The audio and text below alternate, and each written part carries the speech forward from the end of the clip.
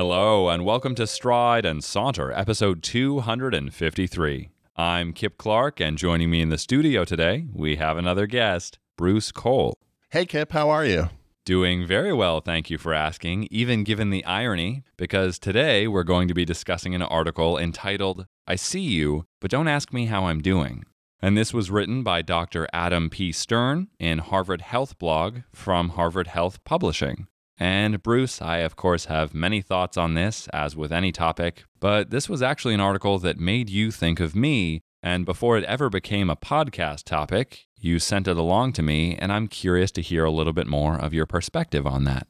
So before this was a podcast topic, Kip, I think it was a life topic that you and I talked about in our relationship. I think you're the first person in my life who has stopped me when I've asked the question, how are you doing? And maybe not been so excited about the question. And so I've thought about that a lot since I've had that experience with you, and the article made me think about that. So I'm curious actually to ask you why you respond to this question in the way that you do. What is it about how are you doing that gives you pause? Well, I've been thinking about this in preparation for the episode because I suspected it might come up. And I have a couple of answers. One, as a relatively somber person, at least internally, I feel great optimism for the rest of the human species, and not always for myself. It's a difficult question because my answer is often in the negative. There could be great things going on in my life, and still, when someone asks me how I'm doing, my first thought is often, not great, and I don't want to bum this person out and tell them that truth because even the least empathetic among us could still absorb some of that negative energy, and I don't want to give it to them. Additionally, which I suspect will someday be my downfall, I have this natural or instinctive aversion to traditions. And should I ever have kids or descendants of my own, I'm sure they will scoff at that because I may have tried to instill certain traditions that I believed in. But there's a certain thoughtlessness and automation to the way that a lot of us treat tradition and cultural behavior that I'll admit is not inherently wrong, but is unthinking and at times unfeeling in a way that to me feels inauthentic. And how are you feels like the crown jewel, the emblem of this phenomenon that I'm not wild about. And then lastly, as would surprise no one who's listened to the podcast or has ever spoken to me, gotten coffee with me, etc., the question is, by its nature, summative. Tell me generally how you're doing, I think is the implied message. People don't necessarily want to hear about how your family's doing and how that's therefore affecting you, and how your sleep schedule, which was disrupted by a neighbor, is affecting you. They want to know overall what's your general status. And I get it. We live in a fast-moving world, and a world in which people, myself included, don't necessarily have the attention or time for such complex emotions. But I know at least within myself, that's how I experience the world. I don't experience the world as the basic 6 colors of the rainbow. There's gradients in between. And I don't think that's just me. In fact, I'm very confident that other people in the world experience gradients. And so to me, it would feel wrong if my mood is orange-yellow or teal to say, oh, I'm feeling yellow, or oh, I'm feeling blue, because it's not quite true. And I really value the truth, especially if I'm able to touch it or share it with others.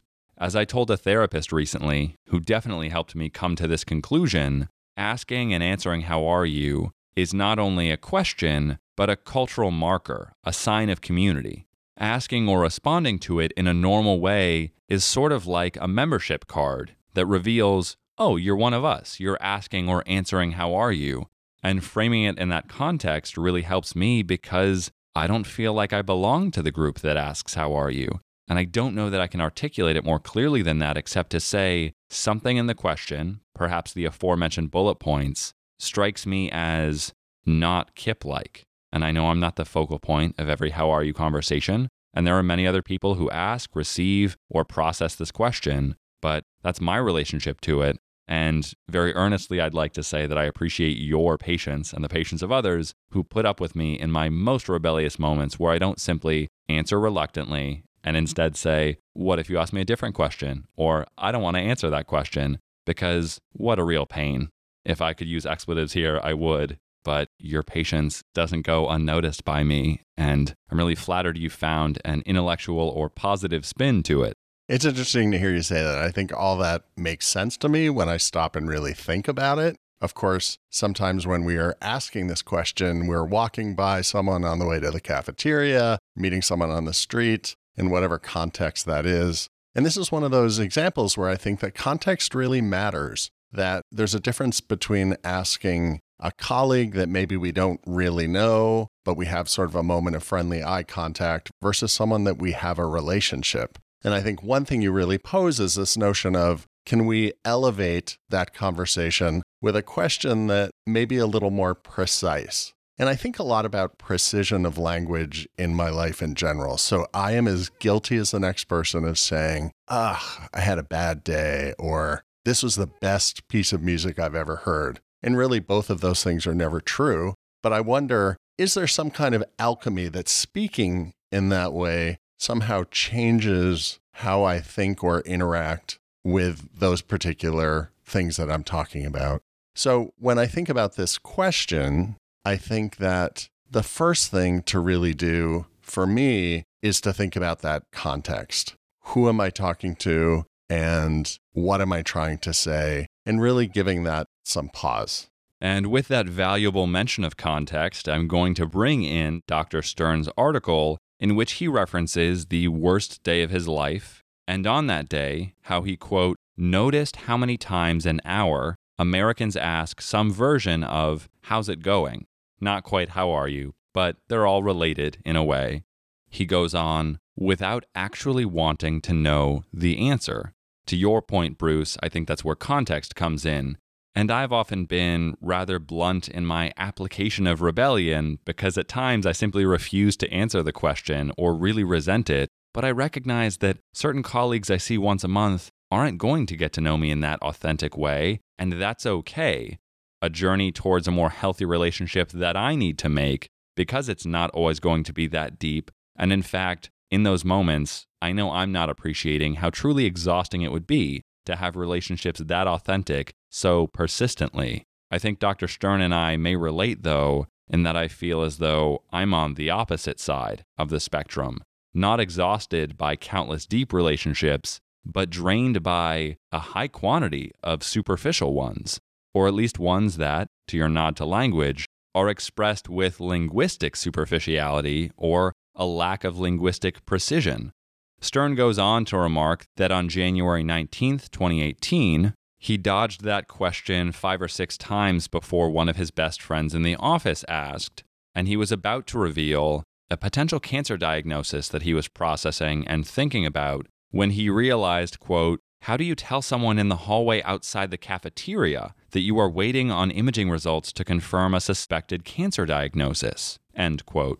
And while a lot of the article resonated with me, and if I haven't already thanked you, I really appreciated your sending it, that really stands out in my mind because I don't think there's ever a wrong or right place to be human. And frankly, we carry these things with us everywhere. If you've just gone through a divorce, you're still divorced on the subway or on the bus, visible to tens or hundreds of other people, just as much as you would be walking home or in your kitchen. And the fact that there are places in our society that we deem less appropriate for vulnerability or opening up is intriguing to me. I suspect some listeners might presume social ineptitude in me, and I suspect that I bear a bit of that. But while I follow those rules and try not to have those conversations too often in public, I also think that's one way to break down the stigma of not having them. It really saddens me if I'm with a friend, and this has rarely happened, and they begin crying because they're being open with me about a topic they're processing or a struggle they're going through, and they apologize. Yes, I think they do that in private, but with the hope that I'm being at least a decent friend, I think society should see people with other people going through things and having difficult conversations. I think that's different than inviting eavesdropping or intrusion, and maybe that's why we're nervous about having these conversations publicly. But what I also find so interesting is that conversations are a distinct type of experience, often in my perception, a mixture of intellectual and emotional. I'm not saying they can't impact you, but it's one thing to talk about, let's say, a breakup, than to be broken up with in public. One of these things is happening to you, and the other is maybe reliving it with a caring friend who's interested. I'm not saying any of this is simple. I just really lament that there are certain spaces in our society where we think this is allowed, because I would say that quantity is really small. And I'll bet if someone or some algorithm took the time to geographically map out areas of the world where we all agree it's okay to be vulnerable, I think we would see a profound display of pointillism. I think you raise a really valuable point, Kip, here, that we can really rethink how we are asking these questions, when we're asking these questions, maybe asking a different question, but more importantly, opening this vast space that maybe we're going to get something different out of it.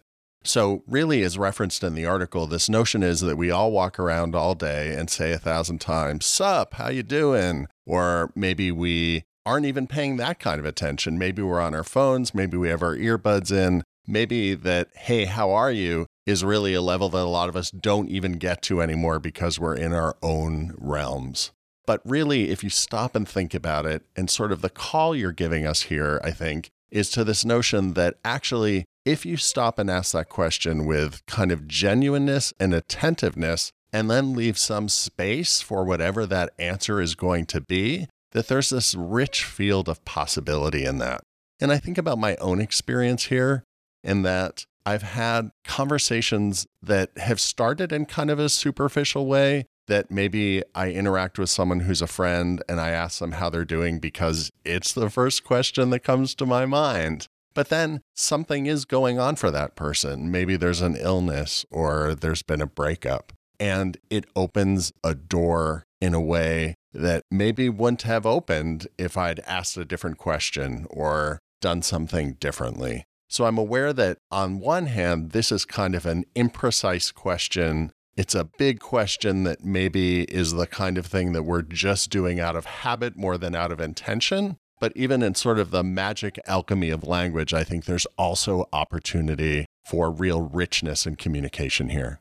What I find really curious about your mention of the word opportunity is that you and I share a colleague, and she often asks me, as I believe is true of others, how I'm doing. And I've told her what I've told you, and now the audience, however they choose to take it, how I feel about the question or any of its brethren. And she's remarked, which I've heard from others, that to her, it gives great freedom. We can choose how to answer it. And if you give it to someone, as you've just indicated, who wants to answer in a deeper way, they'll let you know. And if you give it to someone who wants to give a short one-word answer, that's what you'll get. And in that way, you don't trap the conversation. And I absolutely appreciate that. It's just my theory, absolutely speaking from a subjective place of wanting depth, but also fearing vulnerability at times in a paradoxical human way, that there are many human circumstances in which we have too much freedom. Those of us who have subscriptions to streaming services but can't choose what to watch in an array of hundreds, if not thousands, of programs and movies available to us.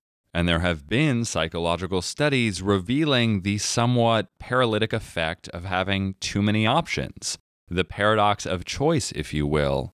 And so I'm really intrigued by it and the way in which, to your point, it occurs in the daily minutia of our lives. At one point in this article, Stern remarks that he experimented a bit, and when people would ask him, "What's up?" he would say, "Good, you?" which linguistically doesn't always work, but he remarked that no one seemed fazed or reacted differently, and so he continued to experiment. And to me, that suggests that we're only partially listening, and I appreciate that we're all dedicating our brain power to what we find most important, or maybe said more precisely, to what our brains, evolutionarily crafted, deem most important. But it is really interesting that different people approach linguistic listening in such varied ways that we can have drastically different experiences. Part of me is excited by this conversation because it leads me to think of common human experiences, fights between spouses or partners. How often is that happening simply because of different definitions of language or different interpretations of the same language that we've never discussed? I will disagree with Stern, and I'd really love your thoughts on this, in two of the claims he makes during the article. First of which is that people ask this, quote, without actually wanting to know the answer. I would contend that you can't know these people's intentions, though I agree with his subjective reading. And then later, that he remarks it's, quote, a stand-in for I see you. And I would say it's a closer stand-in for I'm loosely aware of your presence and or person, but I may not have the time, energy, or emotional skill set to acknowledge your personhood. So I actually noticed the same things you did, Kip. And I think there is probably a larger presumption, if we were just to ask people on the street, that this is not a great question to ask. It's not a question to ask if you want to go deeper with people. And I think certainly in the context of the article, particularly the author talking about his cancer experience and how and when to bring that into conversation with people, I think that you definitely see the flaws in this kind of question and how it's asked. Something he also does in the article is ask us to think about other kinds of questions that we could ask. And so knowing that you and I were going to have this conversation, that's the kind of thing I've been playing a little bit with and doing some experiments with in my life to see what happened. So, for example, instead of saying to someone, hey, how was your weekend? I might say, oh, I know your son was in a play this weekend. How did that go?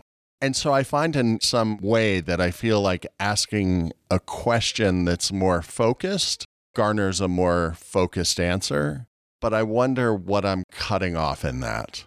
He also suggests in the article perhaps something more general, and there's always that possibility, right? So something like, hey, it's great to see you. And my problem with that is it's not a question.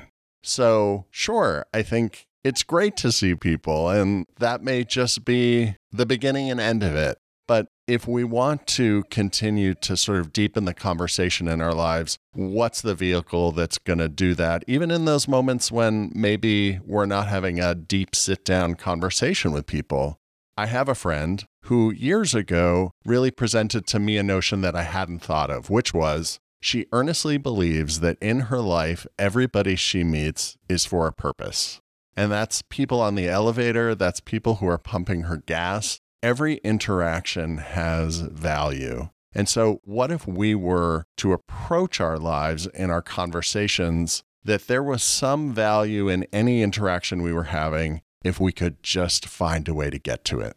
I think that's a really beautiful sentiment and the type of person I hope I get to know in my life.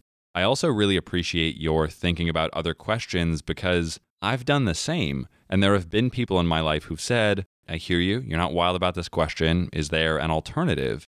And I often say, not necessarily. And in fact, I think I also struggle with the question because to me it feels formulaic and sets out a conversational path that I don't want to be identical. Maybe in parallel to your friend, I also see value in the people I've met and would argue that every version of the person I meet is valuable in a new and different way. I'm currently sitting here recording this episode with you in December of 2019, but it's not impossible, and I would say quite likely in my mind, that a February 2020 Bruce might have different insights and different modes of kindness or creative exploration. But if I ask you how you are at every possible juncture, I don't think it's impossible that you might be signaled to respond habitually with a more constant and subconscious Bruce rather than your most recent version of you, or insert anyone here. And I'm well aware that for the self-aware folks among us, they might say, Kip, I would answer differently every time because I'm a different person, and therefore your theory might be proven correct. But there's a sameness to the question if it's repeated in the same way that I love you, to me, loses a bit of its value if we repeat it too frequently, that I think is captured in this article. I don't know that I have any powerful other questions. And conversation to conversation, I find myself drawn towards different things. I would cite here, as I worry I do far too often, improv as a route to interacting with other people. And what I've loved about improv scenes that I've been in, or exceptional improvisers, is that they draw from the smallest of seeds. They enter the stage with a slightly lethargic gait, and therefore their character is now this really sluggish, sleepy person. Their language becomes sleepier, their questions, their actions, everything about them is embodied and contained by a single, perhaps random gesture that initiated the conversation. And so I've tried to find that similarly with people around me in conversations and would offer that to listeners who themselves feel exhausted by how are you? Is there a strange image you've seen recently or a sound that's rattling around in your brain that you want to discuss? or in my case, a question, whether whimsical or earnest, that you want someone else's honest reaction to, whether that falls in a humorous or sincere place. And as perhaps I should have said towards the beginning of this episode, I recognize that every social interaction is different, and so there is no rule. And I wonder if my resentment, to give it a word, towards how are you, or similar questions, comes from a life hack / productivity space of our culture that wants to find the most effective questions. To your insights earlier, sometimes questions we aren't wild about can still give rise to conversations that are meaningful with people we care about. And I think that's really key. I suppose my relationship to language makes me paranoid that my expressions of love or concern with other people really only have one shot or mode, and that's through the words that I choose to use. And I'd like to end this conversation on one of the final quotations in Stern's article, in which he says, quote, "Americans are tired of fakeness. We're exhausted by phony empathy." And I would simply ask, are we? We don't seem tired of producing it, as far as I can observe in our culture. I really like that you bring the example of improv to this conversation, because I think that it gives us a really great model to be a little more expansive and a little less structured in how we think about our conversations. Again, in thinking about this conversation, I sort of zoomed out of my body when I was asking people how they are and saw that from another perspective to really see, what was I asking? Did I just want to have a super casual, hey, how are you, quick moment with them? Did I want to use it as an opportunity to go deeper? Did I want it to go anywhere it wanted to go? Was I open to sort of a whole range of possibilities with that? And I think improv really calls us into that moment and calls us into being present and to have that kind of language where anything can happen, and that's really permissible and encouraged. And I think that one thing about this question that really gets tricky is it's easy to shut it down. And how are you can just become that pro forma thing that we ask. I think the quote that you mentioned is really powerful. And I too wonder if it's sort of an aspirational nature that we might really one day be beyond this kind of conversation. And I don't know if we are yet. I think something else he mentioned in the article is looking at this question in terms of other cultures. And in Germany, if you were to ask someone, how are they doing? You would never have sort of a flip kind of quick answer, that would be inappropriate. And I think that that's a great model for us, is we maybe think of kind of digging ourselves out of our current ways of being into being more empathetic, present people, that there's an incredible possibility of exchange and communication that can happen when we take off the headphones, put down the phone, ask a question in a way that's genuine and attentive and precise, and then open up and see what happens. Which I think has been exactly what you've done in your preparation for and your timbre throughout this conversation. And so before we formally conclude, as I know you're prepared for, what would you like the audience to think about and consider after listening to this conversation? I would love the audience to pick any kind of regular interaction they have, especially maybe one that they are not paying so much attention to otherwise. Maybe it's someone from a store, maybe it's someone they're buying coffee from, a security person, and to pause in that moment and really mindfully think, what do you want to offer in that conversation? And what do you want to receive? And do you have some openness to allowing whatever happens from there to happen? I really appreciate that encouragement. And I don't know that I have all that much more to add. I think I've said most of, if not all of my thoughts on the topic, but I'd love to know what our audience thinks about alternatives to these types of questions, and if there's any they've found to be particularly moving, effective, positive, etc. And lastly, as Stern talks about areas geographically where it's difficult to get into certain conversations, are there moments or spaces in your lives where you don't want to be asked, how are you, or parallel questions? Perhaps you'd prefer silence or no conversation, or maybe you earnestly yearn for something deeper and would really rather not be asked, how are you, for that reason. But of course, Bruce, as a longtime listener of the show and a dear friend, I want to thank you for all that you've shared, and certainly the fact that you brought not only this article to me, but the opportunity to discuss something I feel passionate about, if resentful towards. and it's certainly a space worth exploring, and there is no one else I would have rather done it with. So thank you for your time and eloquence today. Thank you, Kip. It's been a pleasure to be here and have this conversation with you. I think one of the things that our friendship has really taught me, and this podcast too, is to stop and think about some things that I habitually do and maybe find a better, more thoughtful way to deal with that. So thanks for having this conversation. Well, authentically, it was of course my pleasure. And as always, we want this to be a conversation among, not simply a conversation between. Ours are only two voices, and we genuinely love to hear from you. So if you have any thoughts, opinions, or feedback of any kind, please reach out to us. You can find us on Twitter or on Facebook. You can also email us via strideandsaunter@gmail.com. And if you enjoyed this episode, consider subscribing to the show as well as supporting us on Patreon, where in exchange for your support, you'll receive exclusive perks like bonus episodes and pre-show recordings. And as always, we thank you very much for listening. And from thought to word and voice to ear, this is Kip Clark signing off.